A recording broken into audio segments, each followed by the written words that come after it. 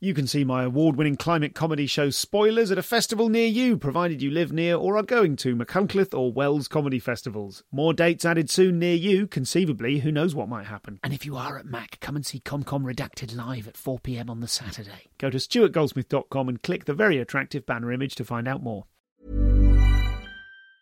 When you're ready to pop the question, the last thing you want to do is second-guess the ring. At BlueNile.com, you can design a one-of-a-kind ring with the ease and convenience of shopping online. Choose your diamond and setting. When you find the one, you'll get it delivered right to your door. Go to BlueNile.com and use promo code LISTEN to get $50 off your purchase of $500 or more. That's code LISTEN at BlueNile.com for $50 off your purchase. BlueNile.com, code LISTEN. This is a podcast from comedianscomedian.com.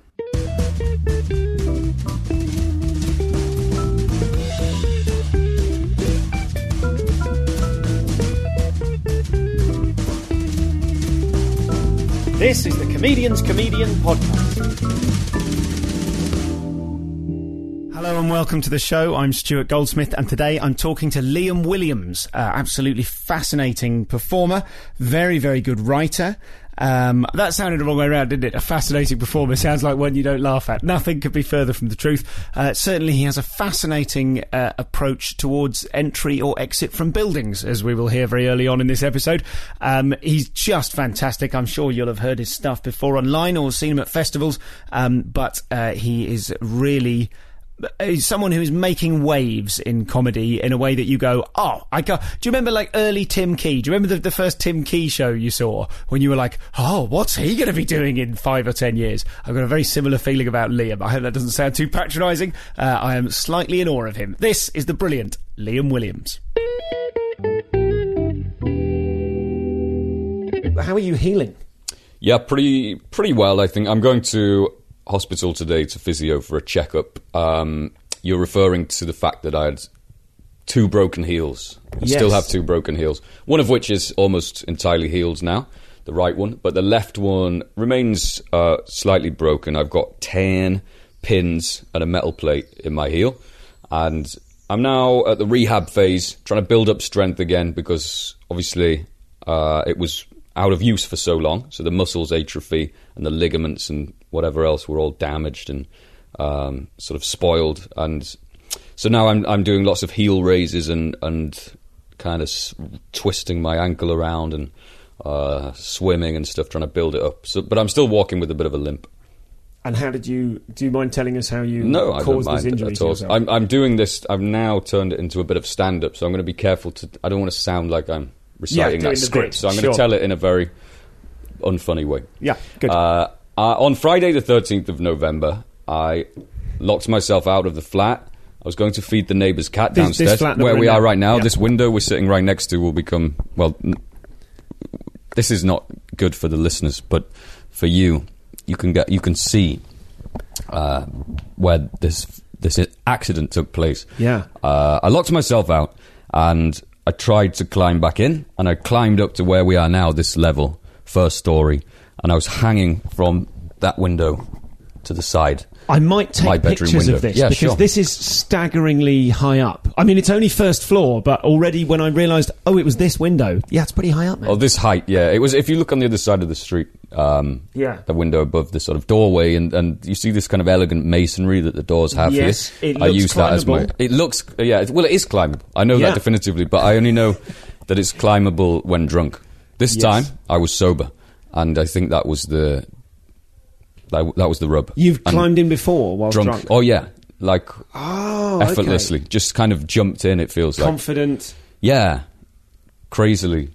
And I'm sort of... So, right, I'll finish the story. So I was almost into the window. I had my hand... I feel like I had my hand on my bed. Like I was that close, almost home and dry. And I lost my grip and fell down to the ground, to the concrete.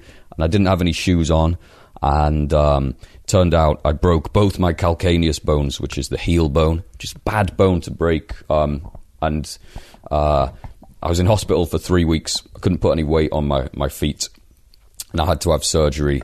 And it's the kind of injury where they don't give you a definitive prognosis of what's going to happen, because they don't want to, because it's such a there's such uncertainty about the outcome. So I was left really just in hospital doing a lot of Googling of this injury and reading sort of horror stories of people's outcomes and quotes such as, this injury can spell the end of a man's industrial career.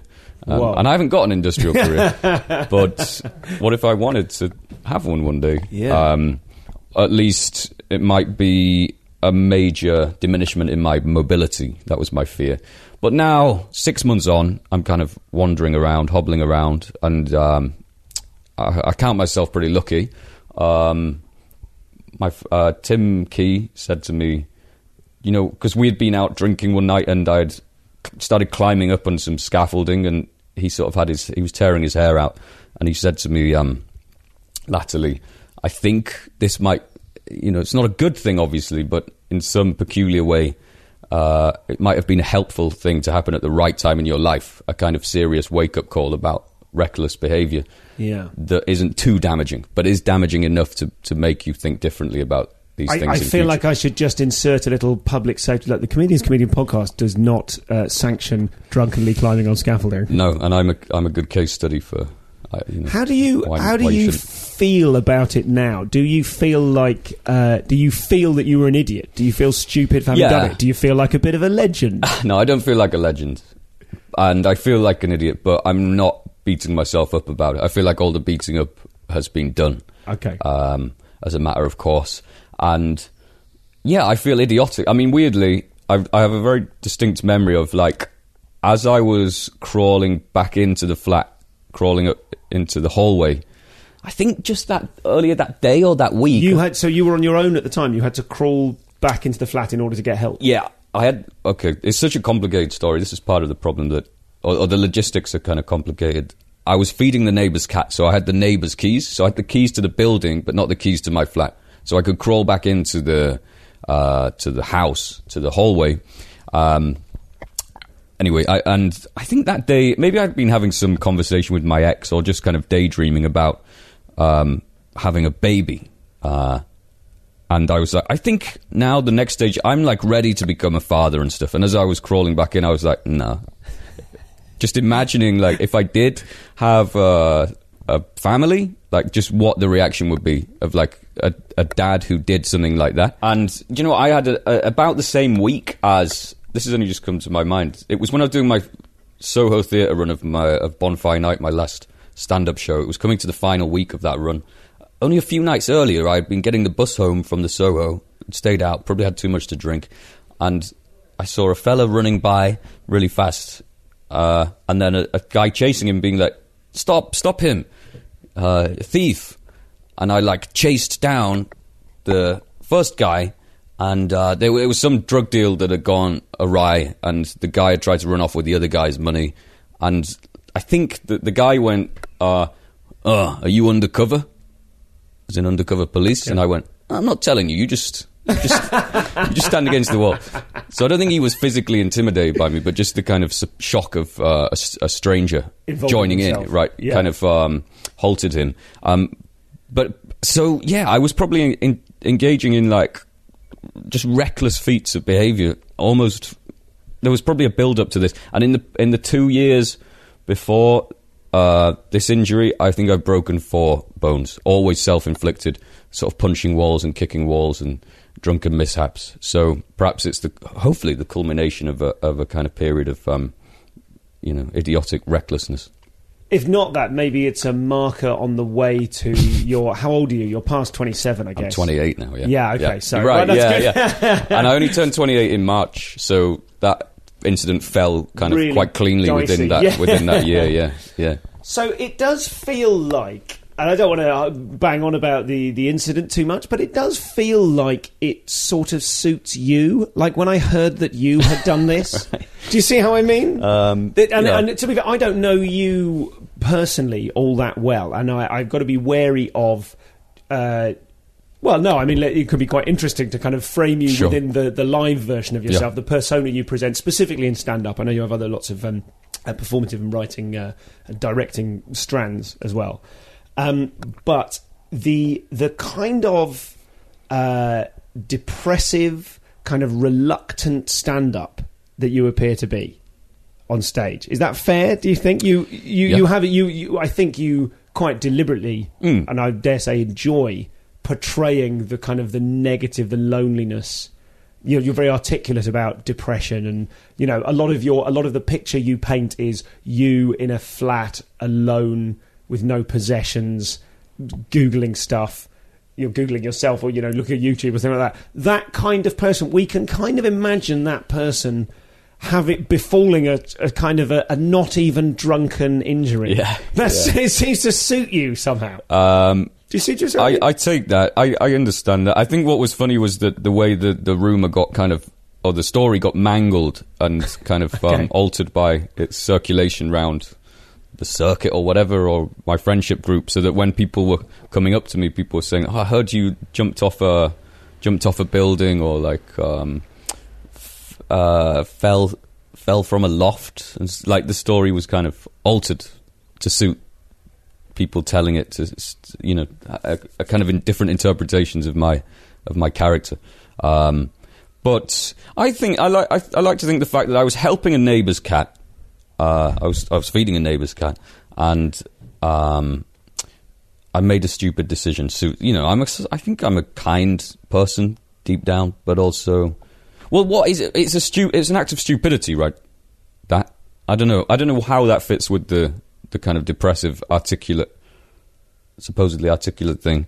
Accepts that there's an edge of a willful self-destructiveness about it. Which yes, I think so. Yeah, which concerns me a bit. Yeah, I mean, it's almost like part of me sort of thinking, and you was trying to help someone, trying to help a neighbour's cat, so it's sort of helping in a way that feels not inconsequential, but sort of arguably trivial. You're not helping someone out of a burning building.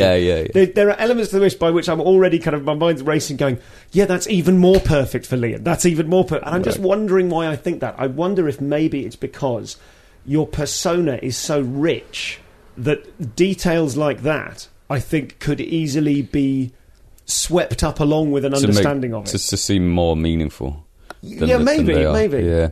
There was one sort of theory that I think is kind of silly, but the sort of classic overwrought Freudian interpretation might be that I caused myself this injury so that I literally couldn't stand up, and didn't have to do stand-up for a while, because I was finding it tricky those last few shows. I don't know how much I buy into that, but having some time off definitely helped, and now I'm back and enjoying it more. I want to circle the word overwrought and come back to All right. Yeah. But tell me about not enjoying it. I think from the outside you have had a pretty glittering first 5 years. Would you say? It feels like you started your... So for people that don't know you're also a member of a sketch group, Sheeps, who are excellent. I really enjoy your work. Thanks. And you yourself you received a good bit of critical acclaim. I was digging up reviews of your and apologies if you don't involve yourself with the review process. Do you? Do you read them? Yeah. So the two non-glowing reviews you received last year both opened with the sentence, "One of the most original comic voices in contemporary comedy." 3 stars. Right. One of them. Yeah. I thought it was hilarious. I was retweeting those ones last year. The sort of the sort of laudatory hyperbole sitting next to a sort of 3-star evaluation was quite fun. I had a similar experience that actually I or my reviewer won the Ham-Fisted Award for the worst review. Because of you? Because it was the worst review of anyone. Obviously, the award. Yeah. I haven't set up my own award. Yeah. But it was a similar sort of a thing. I think probably it's as well that yours didn't get submitted, because it is actually worse in the way that you are kind of, one of the finest comic voice at 3 stars. It's just astonishing. Well, maybe that is a good way of sort of thinking about, or me trying to think about why I wasn't enjoying it as much, because I feel like I was kind of being ambitious still and like trying hard and working hard on my show, but I just found it kind of frustrating to do. Like, I was trying to think of a sort of metaphor or an idiom that doesn't sound incredibly pretentious. Sort of, it felt more like swimming against the tide or something, or just, it just felt harder doing the show. I think the review you're talking about probably was the one that said it's all well and good, articulate, interesting, original, but maybe just not as funny as you'd want it to be. And that's definitely how I felt last year. Partly I knew that going into it, like, maybe this is going to be an angrier show or a more honest show or a more challenging show. But also, you know what, I think I would have liked it to have been funnier. And when you're up there in Edinburgh and you're sort of doing a show that you don't love doing, that's an interesting question, and one that I like trying to glean from other people on your podcast, is like how much people enjoy doing stand-up. I don't know if there's a correct amount of enjoyment you're supposed to take from it, but I think last year I wasn't enjoying it enough, really. So that just makes me think I need to take a little bit of, not time off it altogether, but just not do a new show this year and wait till I get the desire back, I think, and the sense of fun back, I think. What were the most enjoyable, if you think of enjoying yourself on stage, which bit of material gives you the most pleasure? I'd say... Miserablest Liam Williams struggles to come up with a bit he enjoys. I think I've never really, really enjoyed doing stand-up. But I'd say the more kind of set piece-y bits that I do, whether, I don't know, say like the Time Out bit from my first show, or the dating advice, to go for a great day. Or the World Cup song from my second show, where it's kind of, I mean, obviously the second being a song and the first being sort of music comes on and I read from a page. Just when I feel quite like I'm just getting inside a set piece and just riding it for 3 minutes, and I know the jokes are regular and it always goes down well, that comes close to enjoyment. But when it's kind of looser stand-up, it's harder work. That's really interesting to hear, because your stand-up is certainly in that first show, and I didn't see the second, I'm afraid, but I saw your third. And in the first show, it was almost American-style comedy, in that it was lots of sequential one-liners that were great jokes in their own right and led on from one another. Right. So the idea, as a joke peddler myself, I don't tend to have set pieces. It's just me and a mic. And so the bits that I feel most comfortable in are sort of similar. Like, I've got a bit in my new show about the riddle of the fox and the chicken in the bag of grain. Yeah. And that, when I start doing that bit, part of me goes, it's going to be fine for the next few minutes. Definitely, now. yeah. So I think that might be a similar sort of thing. Yeah. But so what is it? Is it that you feel more vulnerable when you are without the confines of a set piece?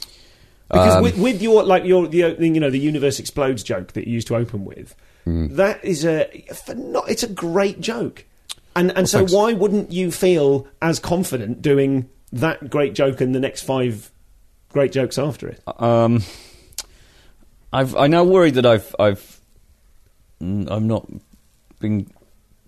It's not correct to say that I like set pieces and I don't like stand-up. Sure. But perhaps there's a broader thing happening where I think I enjoy doing stuff where there's more, maybe more of a mask on, possibly. And when I'm just standing there literally quite barefaced to the audience, talking as myself, I'm finding that harder to do. And when it's more...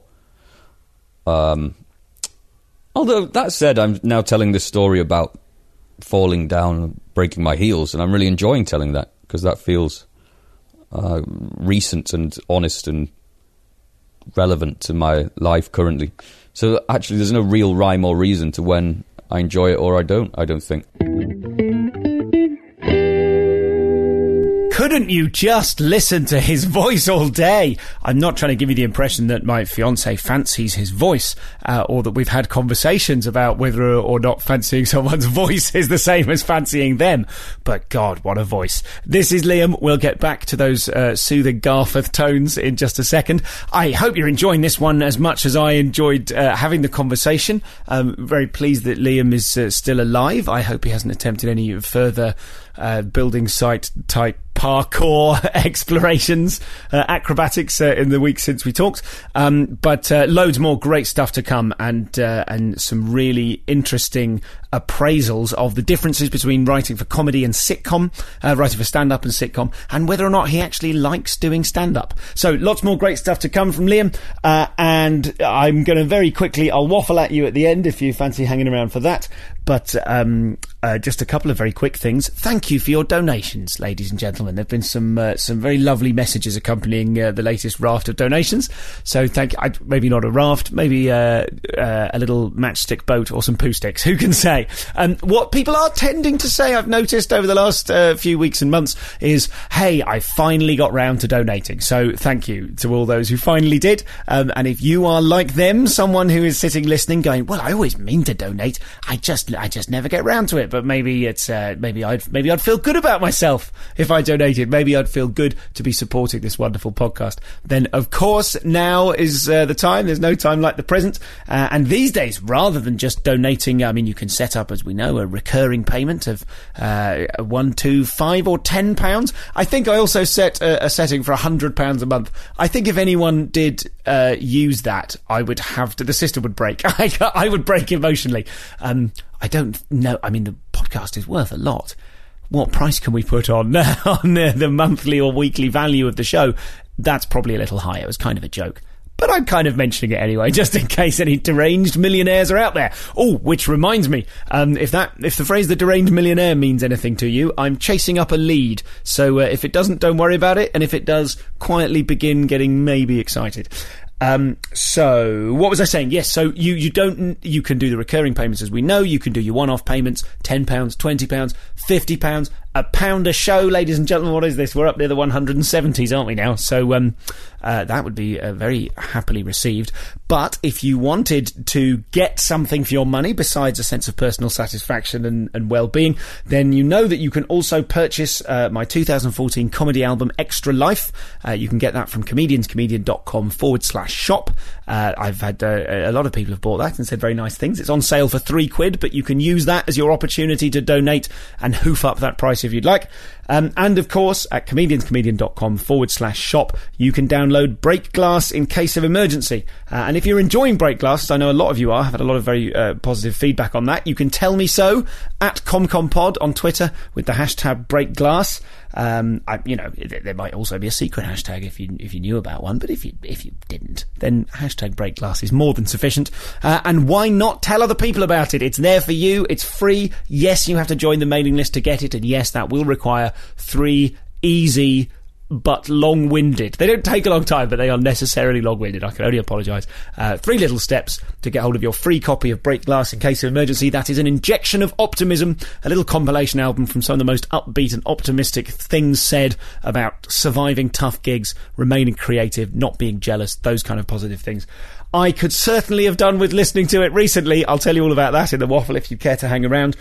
But you can also get that from comedianscomedian.com/shop. So we'll get right back on it in a second. I've got some lovely previews coming up on the 8th of June. That's next Wednesday. I'm going to be previewing at Top Secret. I'm also doing a show headlining at De Hems for a show called Showbiz Baby, which I'm really looking forward to. I've got a preview at the Bread and Roses in Clapham, the Clapham Common on Clapham Manor Street, I believe. That's on Thursday the 9th of June. That'll be a lot of fun. If you're in Wales, you can see me at Glee Cardiff over next weekend, the 10th and 11th. Other little previews here and there. Hey, if you want to join the Facebook group, you can jump on that now. Join the Comedians Comedian Facebook group. It's a closed group, but I normally get around to adding you within a few days, unless you're a robot, and even then sometimes I add you. But you can chuck me your questions for. This is the latest raft of people who are coming up on the show.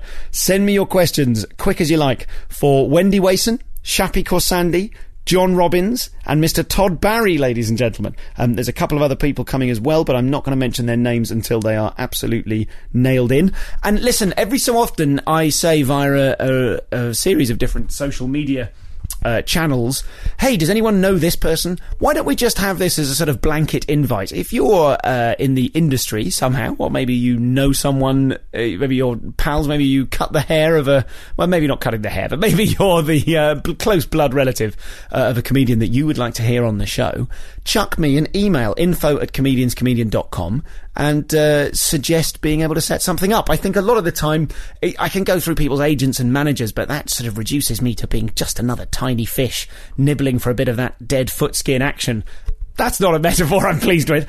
And I don't want to be that guy. So it's much more useful to me if you have a personal connection with someone and can go, hey, Stu, do you want, I happen to be Billy Connolly's grandfather. Do you want him? Do you want me to tickle him up and ask him about the show? That's a much better way to have someone who knows the person go, hey, this is a thing I love that I think you'd enjoy. And it's just a lot more credible. So if you have any contacts like that, please do email me first before you go about randomly inviting a cast of weirdos, but info@comedianscomedian.com.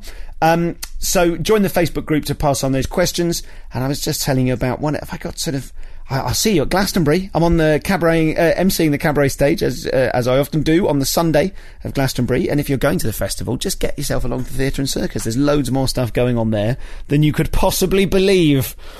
Who else? I wanted to mention one. I'm going to be at ARG. If you're going to be at ARG Festival, come and see the show. I'm on lunchtime on the Sunday, and then that evening I'm on the Battersea Barge doing another one. It's all a bit London-centric at the moment, isn't it? I'm sorry. I've got a baby. Leave me alone with my baby. I'm going to be... Oh, that's going to be great. I'm not going to tell you about that until it's officially in the can. There's one thing in September that I hope I'm doing. Sounds like I might be. And I am definitely going back to the Montreal Comedy Festival. I am trying. I'm doing my best. Shall I even say their names? This is my hit list. Okay. I have contacted Russell Peters, Sarah Silverman, Brian Regan. I would very, very happily talk to any of those three wonderful, wonderful comedians. If you know of anyone else that's going to be in Montreal, let me know. If you yourself are listening in Montreal, stranger things have happened, perhaps you can help hook me up with some recording space so that if I do manage to pounce on E.G. Russell Peters, I'm not saying, hi Russell, can you come and sit in my hotel room? Because that may turn him off. That's everything I need to tell you for now. I'll be back with you to chat to you very briefly and then at slightly more length after we get back to Liam Williams. One size fits all seemed like a good idea for clothes. Nice dress. It's a t-shirt. Until you tried it on. Same goes for your healthcare. That's why United Healthcare offers a variety of flexible, budget-friendly coverage for medical, vision, dental, and more. So whether you're between jobs, coming off a parent's plan, or even missed open enrollment, you can find the plan that fits you best. Find out more about United Healthcare coverage at uh1.com. That's uh1.com. There's never been a faster or easier way to start your weight loss journey than with PlushCare. PlushCare accepts most insurance plans and gives you online access to board-certified physicians who can prescribe FDA-approved weight loss medications like Wegovy and Zepbound for those who qualify. Take charge of your health and speak with a board-certified physician about a weight loss plan that's right for you. Get started today at plushcare.com/weightloss. That's plushcare.com/weightloss. plushcare.com/weightloss.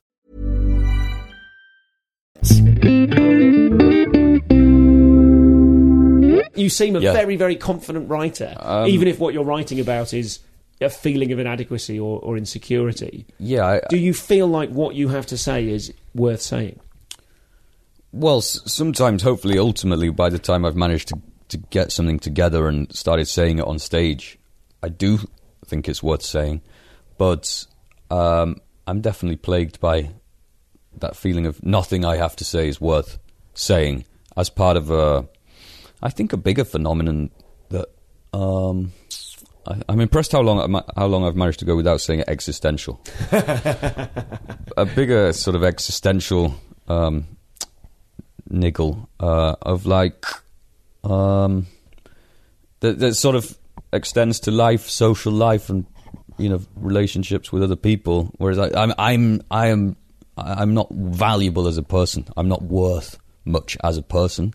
And then when I start thinking about my work and my stand-up and stuff, I think I can get into thinking, it's rubbish, and the things I'm not good at it, and the things I try and say or come up with are frivolous and stupid, or by turns frivolous and stupid, and then sometimes pretentious and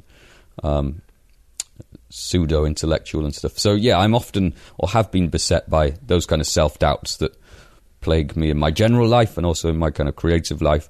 But I think I'm getting better at spotting my patterns and knowing when I'm spiraling into sort of negative delusions of I would have irrelevant.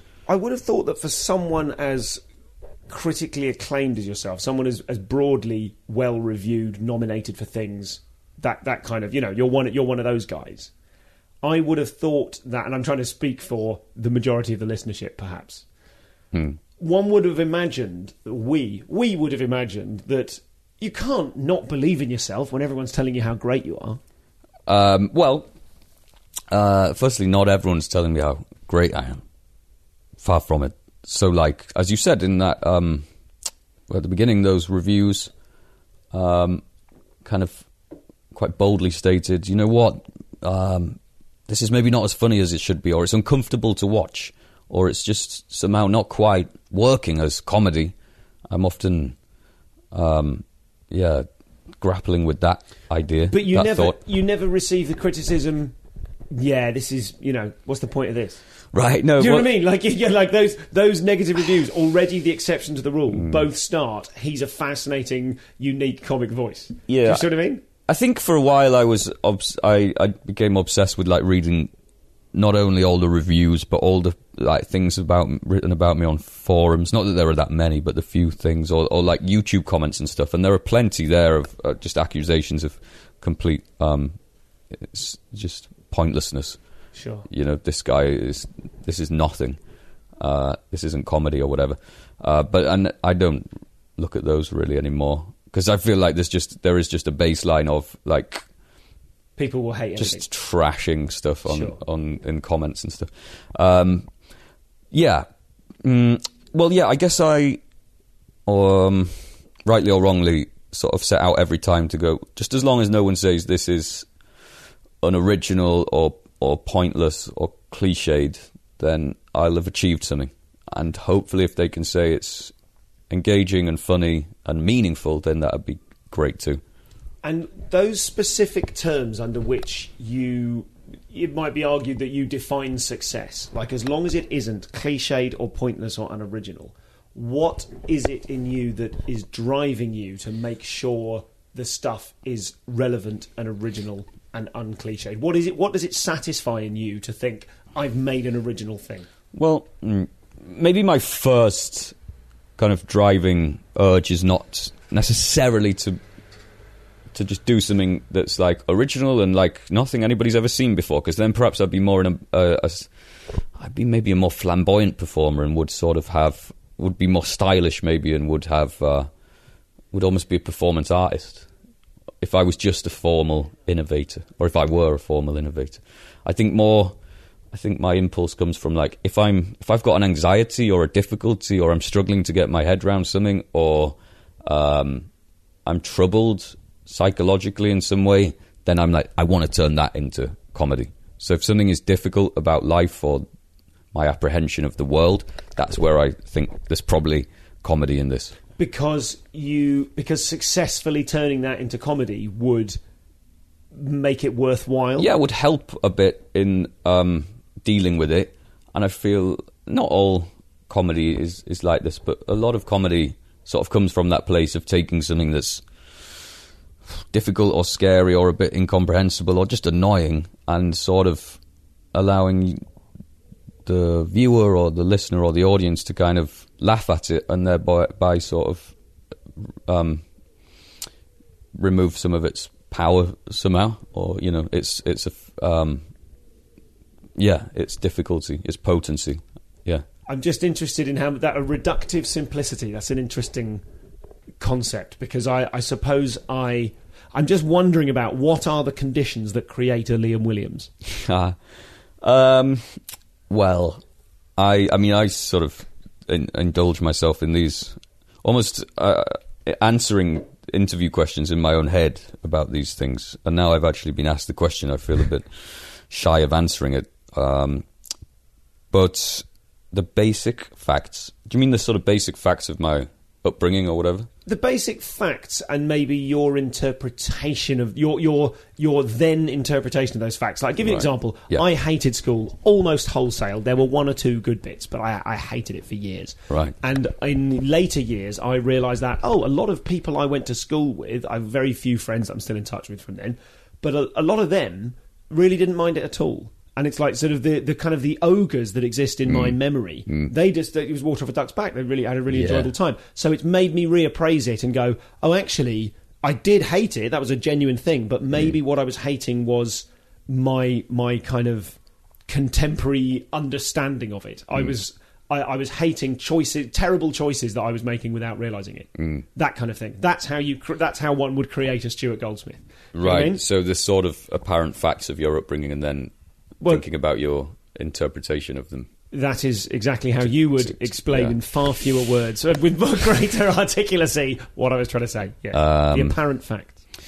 Well, grew up in Leeds, in a fairly nice suburb, a sort of working class, lower middle class town called Garforth, which is a kind of commuter town into Leeds. It had been a kind of industrial town previously, and there used to be a coal mine there, but it got shut down 100 years ago. This was not like an 80s closure of a mine, but now populated probably like half by like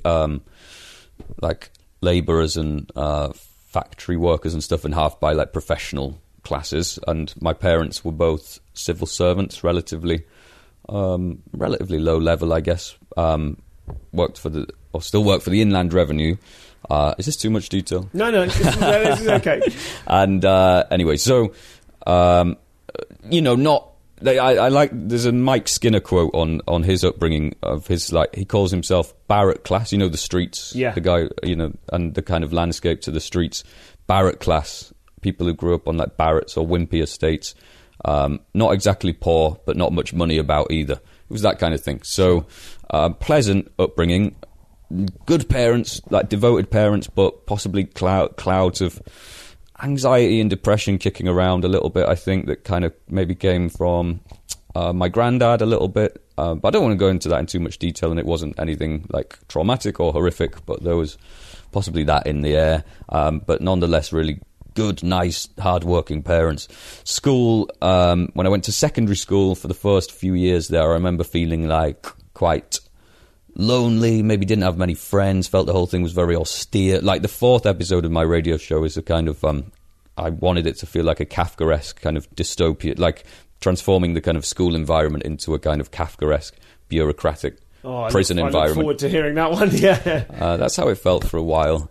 And then when I hit, so I felt just for the first few years of my adolescence quite lost and quite empty, quite hopeless, couldn't really see which is probably quite a classic adolescent experience, couldn't see what was ever going to be good about life. And then somehow, like mid-adolescence, I think I had a bit of a cultural awakening. Maybe I found, I don't know, the streets, but also like Monty Python, Private Eye, stuff like that. I was like finding the things I was interested in.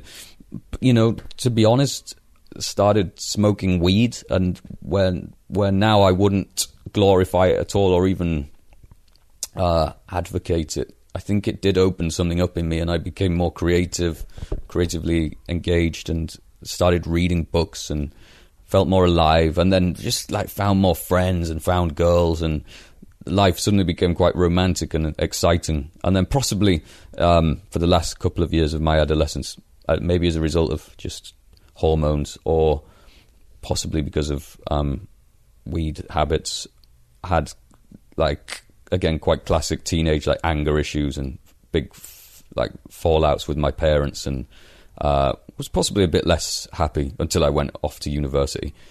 So on the whole, probably a fairly classic northern lower middle class suburban upbringing. And do you think that your stand-up persona inhabits those earlier years more than it does your current life? Well, definitely the first show. That was like deliberately like a teenager who never really grew up, who gained a sort of adult's vocabulary and sort of general working knowledge of the world, but hasn't like emotionally matured. And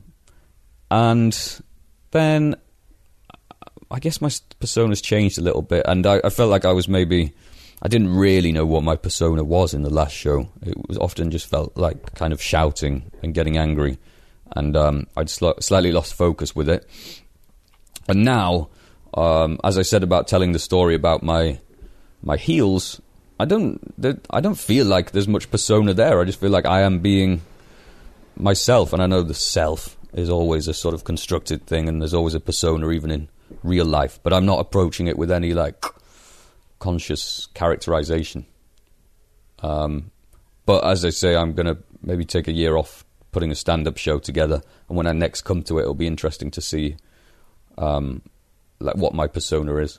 I was going to talk about Sheeps for a little while, but before we do, you went to Cambridge.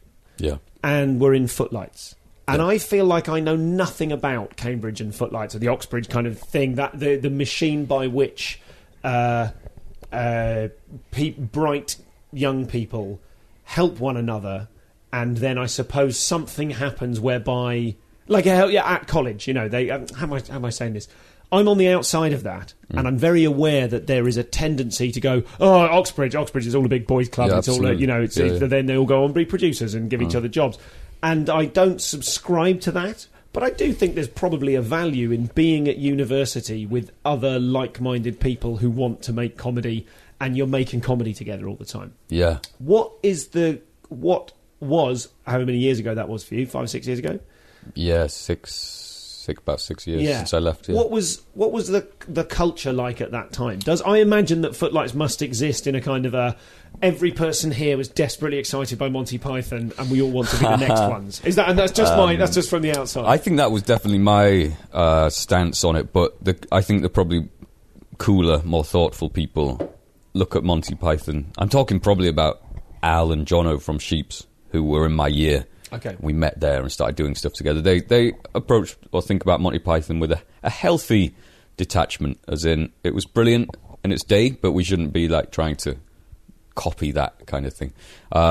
Footlights, I think I'd heard of it before I went to uni. I was pretty intimidated when I turned up in general. I'd never really met people like many of the people there, just by how posh they were or how intelligent they were, by dint of how posh they were or how intelligent they were, or the fact that they were from the South and therefore had different accents. It was sometimes that level of feeling apart from people. Anyway, I sort of got my shit together a little bit, and there was this Footlights thing. They were putting on shows pretty regularly. They had a pantomime on, I think, and I saw a poster for it, and I didn't even dare to go and watch the show. That's how self-conscious and self-doubting I was. I was like, I'm not even cool enough to go and watch this show. And I think the guy I lived next to in college, a really weird guy called Greg, a great guy. I remember one day someone said to him, Greg, what is your ambition? He was like what I wanted to be at the time, like just bold. He was from the Midlands, so he wasn't posh or anything. I think he was from a state school as well, but he just had conviction. And he answered this question by saying, I want my own TV show, my own TV comedy show. And I was like, that's my ambition now as well. And then he must have said, hey, have you heard of this thing, The Footlights? We should audition a sketch. And we had, there was again, so many of the reference points here are going to feel stupid and arcane. College porters, who are like fellas who sit on the deck. They're like sort of like a hotel porter, I guess, kind of like a receptionist, but they're given a kind of status as almost like a college policeman. Okay. And they were involved in this thing called Suicide Watch, which I don't know how real it was, or whether it was slightly mythic. But during exam term, there would be a suicide watch scheme where anybody who was deemed to seem particularly stressed or like they were struggling would be monitored, supposedly by the porters. And there was covertly. I don't know. Probably It was a really healthy, like pastoral, like considered means of like checking in with people and stuff. But we found the idea in a probably quite dark way. Funny that it was just porters watching you like through the window or turning up in the night just to check you're still alive kind of thing. And there was a porter who worked in our college who I think possibly was going a bit senile and like once hit a student with a ruler and stuff. Like, he was maybe not quite right mentally, but we had an impression of he sort of had a voice like this, and he was very disapproving of everything all the time, and we took a lot of relish in doing impressions of him, and then made this sketch about him turning up in the night in this girl's room and he was like supposed to make her room suicide proof, but he made it more dangerous by being like, well, when you're in the bath, it's nice to relax with a piece of toast, and I've got a nice toaster for you to have in your bathroom. And it's just stupid jokes like that, which nonetheless, stupid though they were, went down quite well when we tried them out for the Footlights. We did the show and we got our sketch in, and that feeling of being on stage and people laughing at it was just like, it was a rush. And so that's how I started doing it. And then I've gone on quite long-windedly without even... Your question was, what was the culture? Yes, I guess. Amongst the other people who wanted to be comedians there, like, is Footlights, as in your memory, was it a place where everyone was like, well, a couple of guys from Footlights every year seem to do quite well on telly 5 years from now? So, yeah, I think there was a bit of that. There was a sort of keeping tabs on the people who'd left 1, 2, 3, 4, 5, 10 years before you. Okay. And I don't remember there being. There's no. Okay, so in answer to your question about like, the idea that all the Footlights meet each other and then they turn into producers and give each other jobs, like that has not happened at all. As far as I know, nobody who used to be in Footlights has ever given me any work in TV, at least, I don't think. And but definitely what is the case is the kind of, well, you get a sense of, if not entitlement, but you kind of get a sense of self-belief from it. Yeah. You're like, I'm a Footlight, that means something.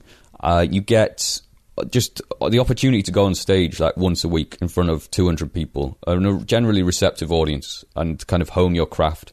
And the resources that you get that probably other universities don't get, and certainly people who aren't at university don't get, are insane. And I feel very lucky for that. But I think there's an awareness generally of, I think there's a culture in Footlights of not wanting to seem posh or distant or rarefied, and wanting to like get it. Like so many people from Footlights leave and go to the Fringe and do a free Fringe show and go to London and do open mics. And I think there's a great willingness and acceptance that you've got to go in at the bottom of the ladder like everybody else. I didn't know anybody and don't know anybody who was there after me who has either expected to or managed to just like jump up the ladder because they were in Footlights. Let's bring it back to Sheeps. So, and I don't want this to be the Sheeps podcast because the guys aren't here, and it would be good to get them here for that somewhere down the line. Yeah.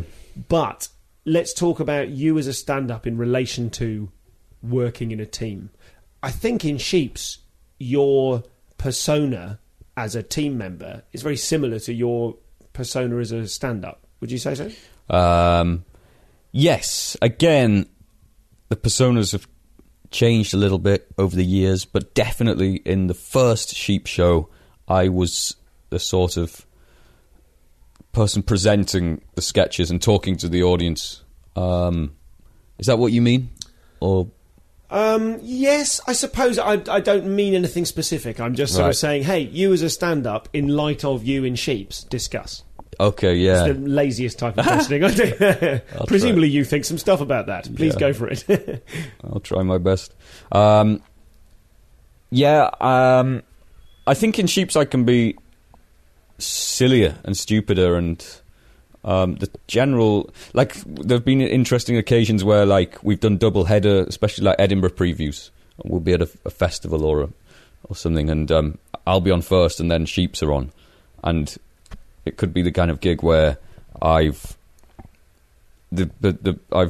not fully worked out what I'm doing and left everybody with quite a heavy sense of ennui or depression after the show, because I haven't kind of peppered it enough with levity. So it's kind of a bleak atmosphere at the end, and then I'll be like, and please stick around for Sheeps. And often I've had to kind of qualify it with like, look, it's really different from this. If you haven't enjoyed this, then you'll probably enjoy Sheeps. Yeah. So at times they've felt... And at the same time, if you have enjoyed this, I'm sure you'll enjoy Sheeps. Yeah. Well, maybe not. I don't know. But at times they felt quite like different beasts or at different ends of a spectrum somehow. But both things, especially Sheeps, I think, has jumped up and down that spectrum over the years as to whether it's silly and light and playful or whether it's a bit darker and weirder. And now we haven't given up doing Sheeps, but we're not doing a new show this year. We're trying to sort of work together more, doing TV and video stuff, I guess, and pursuing our own projects. So now when we do Sheeps, we generally do a sort of best of show at like Mac, the Secret. We call it the Secret Welsh Comedy Festival. I don't know what you're talking about. And it's incredibly fun, especially to do old sketches that we sort of maybe wrote or someone wrote. Often Al and that's the thing, I suppose, that Al and Jono, I'd say, write the majority of the Sheeps material. Okay. And I, concentrate more on the stand-up. But yeah, when we do sketches that we haven't done for about 5 years, or that we've been doing for 5 years, and we come back to them to see how we perform them differently, like a 2-minute silly sketch about the Chuckle Brothers can turn into a sort of 10-minute psychodrama with a fight and sort of clowning, and like we bring something new to it every time we do it, based on how we've changed and grown as performers. I saw again and again only the first episode, but I wish to see more of Friends 2016. 2016 Year Friends. Year Friends. It's an easy title to forget. Tell us about that. I really, really enjoyed it. I put it on Facebook this morning saying I feel like a tit because I didn't know about this. Oh, thanks. It's so good. Well, it's a web series. This phenomenon of the web series, which I guess is like a mini sitcom, usually on the internet. Shows like Broad City started as a web series, probably loads of others. Anyway, we had a sketch show on BBC 3 last year called People Time, and in that show there was Sheeps, Natasha Demetriou, Ellie White, Jamie Demetriou, Claudia O'Doherty, and we were really proud of it. I think in many ways it was a good show, but the BBC didn't take it on for a series, or at least they didn't at that time. I don't know what will happen with it in future. Claudia went off to LA, and the six of us were like just a bit despondent, I think, that we wouldn't get to work together anymore. And I think it was sort of my idea initially, but it became a group thing very quickly to do a kind of flat share sitcom for a whole year, do one episode a month. And our friend Charlie Perkins, who was at the BBC for a while, she used to work at the Invisible Dot, then the BBC, and now she works for a company called Blink Productions, who make adverts, films, music videos. Friend of the show, Charlie. Is she? Oh, yeah, great. I mean, she's great. She really knows what she's doing, and she's working at this company now with lots of talented directors and editors and stuff. So we get together once a month. It's just kind of set in a house, and it's kind of, I'd say, if I had to describe it kind of, again, quite reductively, like a sort of surreal Friends. Sometimes quite smart-arsed, like the kind of clever... The one thing that I will say that I still really like Monty Python for the reason that they do the combination of clever and stupid really well. Yes. And I think, I'd hope it's got that, in some meager way, got that quality about it. Like, sometimes it's really dumb, and sometimes it's quite smart. Jono and I are kind of... we sort of had the idea and worked it up into a kind of a basic format thing. And then the others, we kind of met up and talked about what we wanted it to be. And the writing process is we take it in turns to write an episode each. Oh, so that that first one was... me and Jono. Gotcha, okay. Jono and me. And then Jamie wrote the second, Al wrote March and April, and Ellie wrote May, which is going to come out pretty soon. Really brilliant script for May. And so that's a nice thing. And we all pitch in and get together and say, well, I'd like to do this month, and suggest jokes and stuff. But one person kind of helms the writing each time. Okay. Yeah. Okay. Because I really noticed the what I found so kind of delicious about it was the rhythms of speech that you were capturing. Is it written out scripted? Or are you? But there's a lot of improv. improvising? Yeah, Okay, and okay. and it kind of, the rhythm is affected, I think, by the improv and the edit as well. So Natasha and Ellie playing these actresses who are desperate for each other to get the part. Yeah. And they're sort of awful. They're terrible human beings. Like, everyone in the house seems awful, apart from you, who they all hate. Right, Certainly yeah, in that episode. Yeah. And I thought the rhythms that were captured were brilliant. It really made me laugh. I'm just wondering how. Like, I don't know. I get a lot of emails saying you should talk to sitcom writers, and I don't know that I have the experience or the framework within which to ask sensible questions. I think about writing. that'd be fascinating, though, especially like seeing it as a kind of where stand-up and sitcom writing meet. And I think that would be a great premise for those kind of interviews, being like, look, this isn't necessarily my field of interest or whatever, but what is it about comedy that's shared across these two? So what is it about comedy that's shared across these two? So, like, especially those bits you're talking about, Ellie and Tasha's dialogue. Jono and I mean, we're all quite close now. I'd say there's a kind of family quality to the group of us. But Jono and I went to watch Ellie and Tasha's show in Edinburgh, which I think was one of the... I mean, there's probably a million shows that are like the undiscovered gem of the Fringe or whatever. Yeah. But they were doing it in, I think it's the cinema room in Banshee Labyrinth. Okay. Really nice little room. And they build it as like... I think they feel quite affected by the pressure of it, even though they're both amazing. When the pressure's too high, they sort of struggle with it a bit. But last year they were like, look, we're just going to bill it as work in progress, do it kind of under the radar. And they had this amazing show that was like reminiscent of French and Saunders. That was them sort of like falling out every 2 minutes and then hugging and crying and kissing and just like emotionally up and down and just really expressive and emotionally really real and compelling, but also like really silly. So for the rhythm of that dialogue in the episode, we just kind of took what they were doing in their live show, and their double act, their live show, comes from them both doing kind of characters on stage. The difference between stand-up and kind of character or sitcom stuff, I guess, being that the audience expect a different rhythm in a live setting, and you've got to do more to... I guess it's a fourth wall thing. I guess it's like, do audiences switch off in a live setting if you lose the fourth wall? I guess they do, but maybe is there something changing in the comedy scene where you don't have to just do stand up at a big comedy night? I don't know. It's very random. No, come on, stay with it. I'm trying to. Well, the question is, I suppose, what is shared? Well, a lot of like stand-ups go on to be in sitcoms, right? Like, and there's a new kind of type of show, the kind of Louis show or the Master of None, the Aziz Ansari show. Especially the Aziz Ansari show, it doesn't really matter that he's a stand-up at all. Yes, what does he do? He's an actor. He's a commercial actor. Yeah. So I guess I don't think it's a very insightful point, but I feel like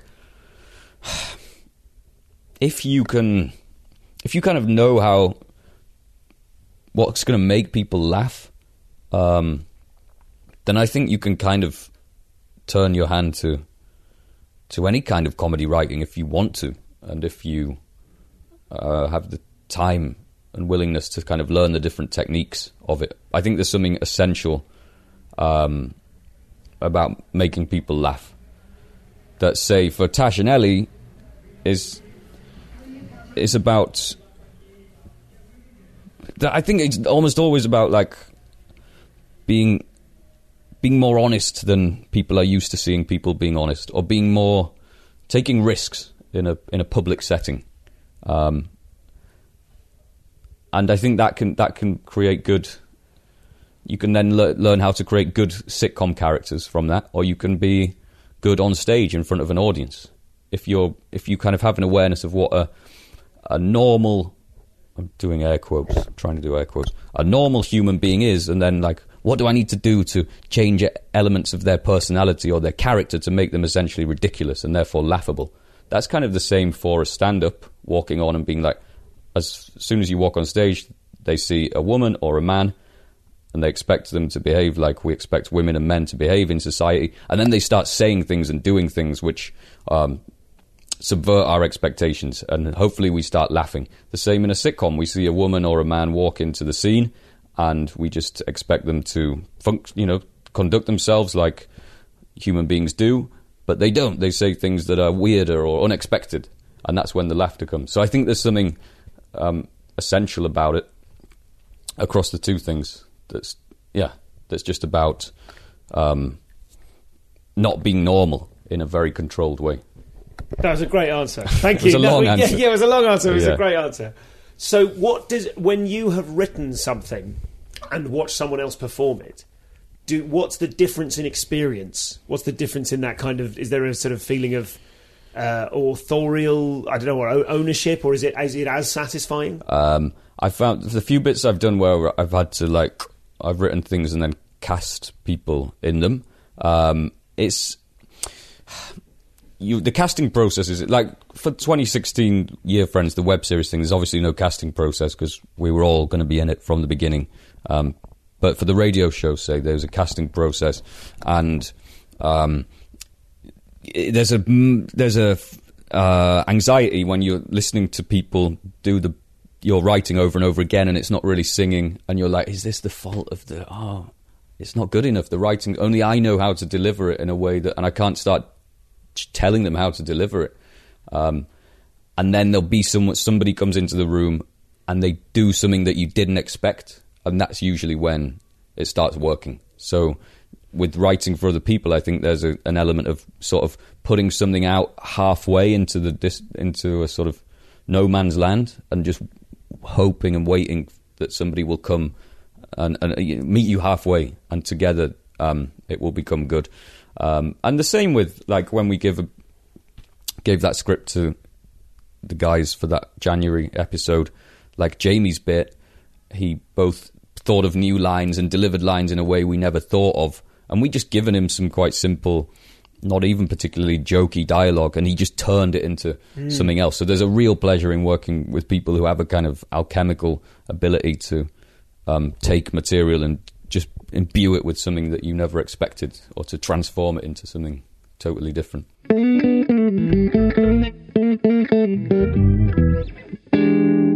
So let's talk about what you're doing at Edinburgh this year. In fact, before we do that, you directed Twelfth Night recently. Yes. And on actual 12th night. On actual 12th night, which is the 5th of January.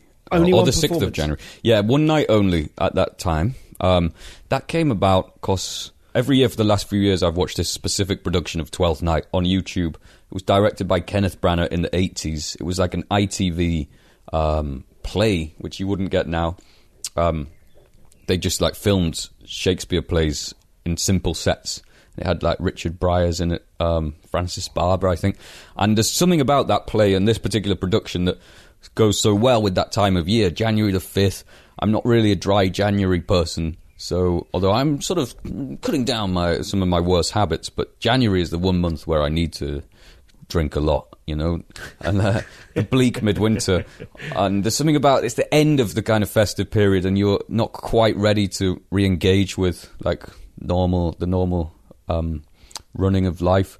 And so weird, for me, a kind of weird, lonely, reflective, melancholy time. And this production has a very wintry aesthetic. And the plot of Twelfth Night is that there's a character, or one of the plots, the one that I felt most excited about was there's this character called Toby Belch, who's a real drinker and a sensualist and a sort of bon vivant, and a steward, which I guess is a Shakespearean word for I don't know, he's a kind of servant character called Malvolio, who disapproves of this fellow Toby Belch's drinking and revelling and staying up late, and tells him off for it and threatens to kick him out of the house and stuff. So Toby Belch and his friends conduct a prank on Malvolio, which is renowned as it makes Twelfth Night, which is a comedy, into what a kind of a problem play in Shakespeare, because this guy Malvolio is so mistreated and almost turned mad, and he's like locked in a dark room at the end that you kind of question is that justified? Anyway, so it's a plot centrally about like whether one should curb one's hedonistic habits. And so it just felt so perfect for that time of year. I'd watch it every year with a bottle of wine. And then I thought it would be really fun to put that on a really small-scale production next year, just with a group of mates, maybe for charity. And I mentioned it to a couple of people, and before long, we had this 600-seater theatre and a cast of brilliant comedians. And Tim Key was playing Toby Belch, and Al Roberts from Sheeps was playing Malvolio. And my friend Matt, who... I was at university with Matt Bulmer. We directed stuff together there. He took the reins directing, and a girl called Isabel David, who's a producer, produced it. Breed Kirby is a great technical wizard as well, wizardess or wizard. She did the tech side and did some production. Anyway, so we had this massive show on, made like $9,000 for refugee action, and I was not supposed to be there. I was supposed to be in Australia, Sydney Festival, but because of my injury, I stuck around so I could see the show and stuff. So that went well, and then we got an offer from Latitude to do it there, but we also got an offer from the Spiegel tent on the South Bank to do it there on July the 18th. So we're doing it again, and Tim Key has gone to Southeast Asia now to film the new Tom Basden sitcom. So I'm playing the Toby Belch. Okay. Yeah. And we've also... Lolly Adefope is in the cast now as well, excitingly. So it'll feel like fresh. And how was that... How was the experience of seeing comedians doing actual Shakespeare? Like, how did everyone... Was there a kind of a range of approaches, or was everyone like, hey, it's just Shakespeare, guys? Yeah, well, I think with the cast... We jigged around the casting a bit. But I think with the casting, we got... everybody in the right place to be doing what they do best. So like Ellie White, who's a brilliant actor, but is predominantly a kind of sketch character comedian, she played the fool. So she was allowed to be like stupid and like mess around and kind of talk to the audience and just disrupt the flow of things, because that's what the fool does. My housemate Joe, he's an actor, first and foremost a Shakespearean actor, so he took like the central straight part. Tim Key's character was quite comic, so he could be kind of ridiculous as well. But the thing they all did amazingly well was that they took the language and just treated it properly, or not that there's a right way to do it, but they learned the lines and like spoke them well. But the thing we wanted, and I think we achieved, was to do Shakespeare in a kind of modern... with a kind of modern natural rhythm where possible, and almost to imbue it with that kind of comic rhythm which, you know, of like The Office and stuff, with the little touches and little nuances, and not for it to be big and overblown, but for it to be kind of subtle and to somehow appeal to modern sensibilities. And we set it all, like we took out all the language of like Duke and Sir and Lord and Sirrah and all that, so that there was no explicit hierarchy among the characters, and we set it at like a modern New Year's Eve party that had got out of hand, and it was all, they were surrounded by like bin bags and empty bottles and stuff. So yeah, the idea was to make it feel like it felt to me when I was watching this production every January the 5th on my own with a bottle of wine, like even though this is set, it was written 400 years ago, it's exactly what I'm going through in my head right now tonight. And to kind of give that to other people was the idea. And I think we managed it, and we're going to, do it again. And what's the show that you're taking to Edinburgh this year? That's a play. So this is a play I've written. So when I say I'm not doing a new show this year, I kind of feel like I am. It's just not a stand-up show. I've written a play, a two-hander play about a couple in their late 20s, a relationship kind of from start to finish. And it's on at the Assembly Studios, George Square. I don't know if you want me to be plugging it or... No, feel free. Yeah, plug away. 5:30 p.m. Yeah. Plug concluded. Yeah. Yeah, it doesn't count as a plug unless you tell us the time. Yeah.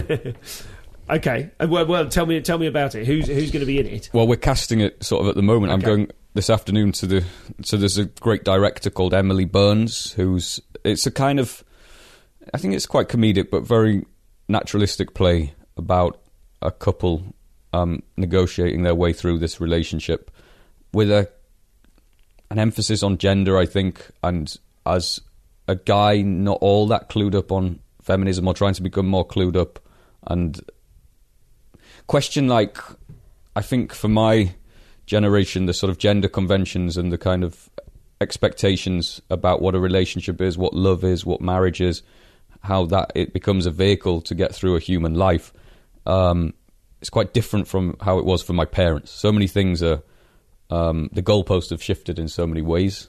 Like we were talking just before we started recording about like buying a house and stuff. Like that's totally like my attempts to do that will be totally different from what they were for my parents. The idea that you stay together with one person for the rest of your life is not as absolute anymore. And these things kind of come quite starkly to you when to me, like now I'm in my late 20s, relationships aren't just kind of messing around anymore. There are more potential, the stakes are higher and the narrative is potentially longer and more complicated, and it's all the more heartbreaking when things don't work out if you've invested in a potential future. So it's a play kind of covering those kind of themes and ideas. And the director, Emily, is a really smart and feminist, but in an accessible way, I think. Yeah. And given that last year's show contained elements of personal, I'm not going to call it a breakup show, but there was you talked a bit about a breakup. Yeah. Is this? What's the question? Is there a kind of a through line of when you talk about things are more weighted, things are more invested? Is this a particular? I don't want to be too personal here, but is this a particular relationship that has hit you particularly hard? So definitely the starting point for the writing was, absolutely, no doubt about that. But what it needs to be and what it is becoming is, if not quite a universal story, but a story that isn't just autobiographical, and the characters are starting to kind of have their own, I don't know, this sounds really pretentious, and it's a new kind of writing for me, so I don't quite know the correct kind of critical vocabulary, but I feel like the characters are kind of gaining their own life, and they're like doing their own things, and they want different things from, say, me and, say, my ex-girlfriend, who at one point they might have been slightly inspired by. It's now become something apart. And when Emily's directing it and when the actors come to it with their own stories and their own ideas, it's like the thing I was saying earlier about when you write something and you get somebody in casting and they do something with the script that you never envisioned. Like, I'm only at most a kind of a quarter of this creative process. Mm-hmm. So it isn't going to be my story, my biographical experience. But it is nonetheless going to be a way for me to work out and comment upon my experiences of being in a relationship, having a breakup, being in love and, heartbreak and all of that. So what I like about it that's different from stand-up is that there's a healthy remove. It's a kind of a separate space in which I can consider these ideas without feeling like I'm going on stage and talking about my own, reliving my own experience over and over again. Is there an element of your stand-up where you talk about those kind of personal love, perhaps relationship-based things? A lot of your stand-up is very, very personal. Is there an element through which talking about that leaves you feeling shriven?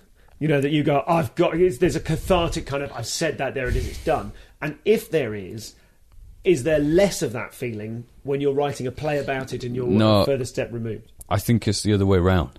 Like, there's something about stand-up where partly it's just the sort of boredom that sets in of doing the same thing over and over again, but just you being there on stage every night talking about stuff that maybe happened a year ago isn't that cathartic for me, and it isn't helpful if there's in some way a process of like dealing with an issue or a tribulation and then moving on from it. Stand-up hasn't always helped me to do that, whereas the play, I'm feeling like the lingering things from my personal life I'm making sense of and seeing the ironies of, seeing the absurdity of, giving to the character and working out what the character does with them, and I think more effectively offloading myself into the script than whereas stand-up just feels like scripting a particular emotion that you have at one time and then saying it for like a year, which isn't always that healthy, I don't think. I think that's absolutely right. Is it healthy to be on stage simulating catharsis? It reminds me of that. There's a Charlie Brooker. Did you ever read TV Go Home? Yeah, Charlie yeah, Brooker's. yeah. Oh God, I love that book. Yeah. Maybe you just cry laughing. And in one of them, he talks about it's like a night of. It's almost like a night of Limp Bizkit. And one of the phrases he uses is, you know, a 30-year-old American millionaire simulates a tantrum on your behalf. What an incredible sentence. Yeah. Throws a tantrum on your behalf. Yeah, no, I wonder if slightly stand-up would become a bit like that for me, where probably, like the last show, when I wrote a lot of it, I was in a particular mood, but then I had to, like, pretend to be in that mood every night for, like, a year. Yeah. It's quite hard. So when you were punching the ceiling in Bonfire Night, were you pretending to be in a mood? I think I can't exactly remember, but I think I probably was genuinely in a mood. I don't think I would punch the ceiling if I wasn't feeling angry. I now look back on that as like I just didn't know how to deal with my emotions properly. Like I do feel like I've moved on a lot since then, but that might be like because I'm unburdened from the stress and pressure of having to do a new stand-up show. But now, in no context would I punch a wall or kick a wall. I don't think. I haven't for a long time. It might have been partly because of this injury and the reflectiveness that it's given me, but also just kind of being like, adults don't do that. And maybe for some people, and maybe for me for a while, it was like, oh, it's like punk rock or something. It's interesting. I mean, I had a phase of like hitting myself in the head with the microphone, and I wouldn't do that now. It just seems absurd. So I think it was struggling to cope with the pressure Of wanting the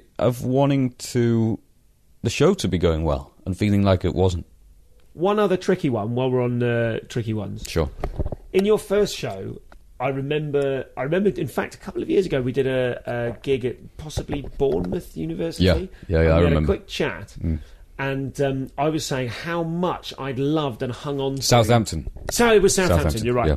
I was saying that in your first show, how much I had loved and hung on to the phrase, I decided I would not let the toad work squat upon me, squat upon my life, but instead I would use my wits as a pitchfork to drive the brute away. Yeah. And I maybe paraphrased that. I may have Drive the brute off. Drive the brute off. Yeah. I remembered, like I saw that show once, and that sentence was like, what an incredible sentence. And I said, Jesus Christ, what writing? And you said, yeah, it's Larkin. Yeah, Philip Larkin. Yeah. Yeah. And I just wanted to... I don't know if there is a thing to be covered there, but I do remember at the time going, oh, Liam, what, how much of the other stuff of yours that I loved is actually an uncredited quote from someone? Interesting. Or is it my fault that I didn't recognise the quote, in literary circles? If I was better educated, would I be in the audience going, Larkin, very good?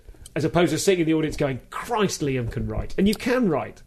No, I think what's interesting there is that, the bit that stood out for you as the best bit of writing was Larkin. And when I'm reading, say, Larkin or other writers I like, I'm just reading with such jealousy and thinking, like, can I write this well? Will I ever be able to write this well? And if I, going back to the thing of, like, nothing I say has value, that kind of feeling, like, that admiration for another writer can sometimes, if you're not careful, turn into a complete kind of destruction of your own self-belief.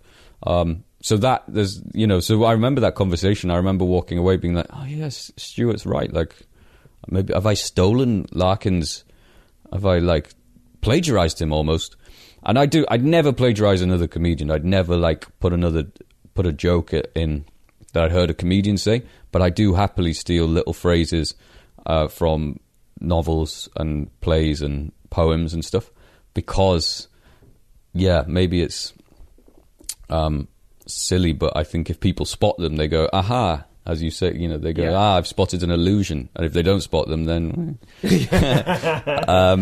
but it's like, I think T.S. Eliot said something like, good poets borrow, the best poets steal. And Shakespeare nicked all his plots and a lot of his speeches from other writers. Not that I'm comparing myself to Shakespeare. Eliot and Larkin. Yeah, but I think I do enjoy sort of having a magpie approach to sort of high literature, high culture, and popping it into stand-up.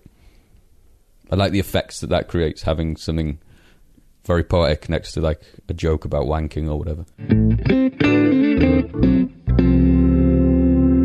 So thank you to Liam for letting me see in very close-up detail the place from which he fell at his charming wee flat. And thanks for coming on the show, Liam. I really, really enjoyed that. It strikes me that you are the sort of person who will definitely listen back to this in a worried way. Don't worry, mate. I thought it was great. And you came across very well. I don't know if I like doing that. I don't normally address people directly through earphones, but there it is. Let's hope that if Liam did happen to be listening to this, he/you weren't crossing the road at the time, or indeed falling off something. So... God, I've been very casual with your horrible accident. I wish you a speedy recovery, as do we all. Thank you to Johnny Mouncer for editing and uploading the show. Thanks to Tom DL for all his help and his mailing list pro tips. And thanks to listener Tony M for some secret business. I don't know if I'm allowed to tell you what the secret business is, but a listener has very kindly got in touch and is helping me hatch a little... It's not quite a plot. It's more like a sort of a conspiracy, but with only one person. Piracy. Is that right? Cons piracy? Oh, how strange. Okay, that'll do for now. That concludes the podcast. And if you're still here, thank you for still being here. Thanks, man. Loads of you have been saying nice things about what it seems inescapably is called the waffle. I'm not wild about that, but there it is. Someone made me a nice t-shirt saying faff and waffle, and I thought, oh god, is that what I've contributed to the world? I mean, the drawing was lovely and very beautifully calligraphized and all the rest of it, but I thought, if you're going to be remembered for something, it's faff and waffle. Waff and foffle. That's we don't get to choose the things for which we are remembered, and should consider ourselves lucky, no doubt, to be thought of in any way whatsoever. Couple of things. I mentioned this preview. It wasn't god-awful, right? You should always tape all your gigs. No, you shouldn't do anything anyone says. I always tape all of my gigs because I'm always wedging in at least a tiddly tiny little bit of new stuff. Plus, I suppose the way I write is more to do with coming up with an idea in the moment on stage. I was at Top Secret the other night, and I must have written 10 new jokes on stage. It was nuts. God, it was a good gig. And then, of course, like Icarus flying too close to the microphone, then I fell, and I did a gig in North London earlier this week, and it just didn't fire. I don't think I went on overconfident. I made a little mistake early doors. There were some people in the front row. All I did was I tried to get them to turn around so they were facing the stage. They'd ordered pizza. I didn't realise until afterwards that was one of the precepts of the gig, is you get pizza in a gig. So I probably slightly internally blamed them for, like, guys, why don't you shut up and have your pizza before or after and then watch the show? I didn't say that, but I'm trying not to have too much. I'm trying not to do too much glad handing. Do you know what I mean? I'm trying not to have too much bonhomie these days. It's very easy for my particular skill set and experience to come on and just kind of beam at everyone and try and win people over, and like us not win people over, and then do the stuff. And what I'm trying to do is for the stuff to work without me needing to breathe this wind into the sail of charm. This is an obsession of mine. My point is, it could have done with a bit more wind in the sails. It could have done with a bit more charm early doors. I think people kind of were like, oh, he's a bit up himself. And then it just became all of the lightness, all of the froth and the bounce. It all went flum. And I went from having a wonderful beehive to having some very lank, wet hair, performatively speaking. So I said as much on Facebook, and blow me if my lovely community of friends didn't suddenly rally round. I got some lovely, lovely messages. Shall I tell you some of them? I think I will. I think what inspired them was I said that preview has left me ashen. And I think the word ashen... let's not hashtag ashen. Let's keep going for _horse. I'm a fan of that. At ComComPod with _horse if you're listening. We've Jen Brister, brilliant comic Jen, said, mate, we've all had that preview, and in my case previews. We forget, but it's part of the dreadful process. Right, guys? Hello. That's very sweet. Roisin Connerty said she had a preview 2 weeks before Edinburgh that was so bad an elderly woman came up at the end and said, do you really have to go? Is it all booked? Are you depressed? And I said to her, next time we do Break Glass, I'm getting Roisin on the show before too long, next time we do a Break Glass in case of emergency compilation, we can bloody open with that anecdote. And then more than one person said to me, who was the first? Dave Taylor Matthews said, break glass, mate. To which I replied, but Doctor, I am Grok. And I hope you understand that either because you've seen my more recent solo show or you are just up on your comedy stuff. But if you don't, you can do a bit of research. But Doctor, I am Grok. And I made myself laugh, which is exactly why I'm the sort of person who struggles at previews because I'm too busy self-indulging. So people said some really nice stuff, and one of my favourites was Justin Morehouse, who commented, heard about this. Mwah, brilliant. I guessed I retroactively worked out that it was the punchline to an old comics joke, and was very pleased to hear that. So, you know, I think after the Joe Lycett one, I said, hey guys, keep turning up, and a bunch of you got in touch and said that you'd had quite emotional responses to that. I really appreciate that. Thank you. Physician, heal thyself, isn't it? I've just got to keep turning up. I will. I did some really good writing the next day. I really did. I motivated by fear rather than, I think I'll tweak that bit that mostly works. I was like, Christ, I've got nothing. I haven't got nothing. But, they can't all be good, can they?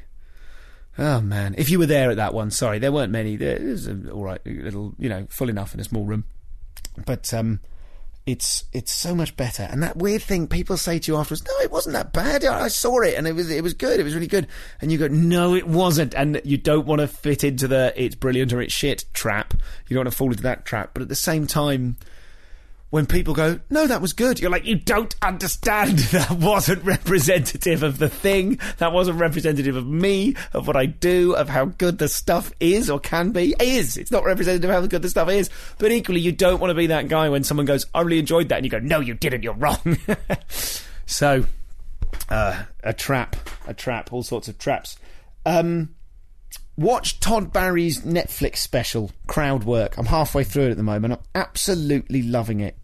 Absolutely loving it. Go and check that out. He's coming on the show soon, so you'll be all revised up.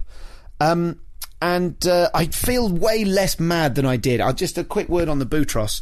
I try not to sort of bang on about him too much. But it's been a few weeks, and I have, thank you in no small part to my partner being incredible, I'm feeling way less mad. I made an oblique reference in this interview that you've just listened to, quite an explicit reference to occasionally feeling angry with my baby, and I cut it because I didn't want you to know, but you can know because you're the underscore horses. It's such a weird thing to talk about. You feel such a monster for being angry. And bless her cottons, Emily Crosby, thanks to Emily who logged this episode, sent me a really lovely email about it. And then I went, oh, yeah, good point, I'll cut that. She didn't say cut it. She said, listen, don't worry, it's a thing. But so many people got in touch about the Seymour Mace episode and said, thanks for leaving in all the difficult stuff about depression. Maybe I should have left it in. What can I say? I'm not in a position to give anyone advice about childcare, but it has got better. I've kept turning up. There's a lot more turning up still to do. But I had a few, you don't just get angry with your baby, but when he's been crying, you can sing at him for 10 and then poke his tummy in a fun way for the next 20 minutes and then shush him for another half an hour. And then after an hour of crying, it's tough, man. Isn't it tough? Oh, here we go. I'll tell you about this. I found myself collaborating. I might do something about this in the show. It's occurred to me. I haven't sort of turned it into a thought. Turned into more than a thought. Some friends of mine came round who are now pregnant and they are due in October. And I started to tell, they were like, so what's it like? I was trying to sort of reassure the guy who's not a naturally baby-wanting guy. And he obviously wants a baby, but not in the way, he hasn't been banging on about wanting a baby for as long as I've known him, as I have. And I was trying to say reassuring things. Now, I caught myself doing a thing that people do when you're pregnant, when we were pregnant, and yes, I'm including myself in that. I was too, get over yourself. When we were pregnant, this tape's going to run out. I'll try and finish the anecdote quickly. When we were pregnant, we saw someone outside who said to us, who just had a baby. You bump into other people with pushchairs, and they go, hey, don't worry about it. It's so great. It's all going to be so fantastic, such a magical time. And then you have the baby, and you bump into them again when you've got the baby, and they go, God, isn't it awful? You go, what? When were you going to tell me that? I found myself collaborating. I'm now one of those people. My pals were round, and I found myself saying, God, it's hard to begin with, but then, you know, it's a magical thing, and I've collaborated. Terrible. That's everything. I think I've got 7 seconds left before the numbers run out. I'm doing a special ComCom Redacted at the Edinburgh Festival. Keep your eyes peeled for that. At ComCom Pod, I'll tell you all about it. #_horse. I bid you good day. Speak to you soon.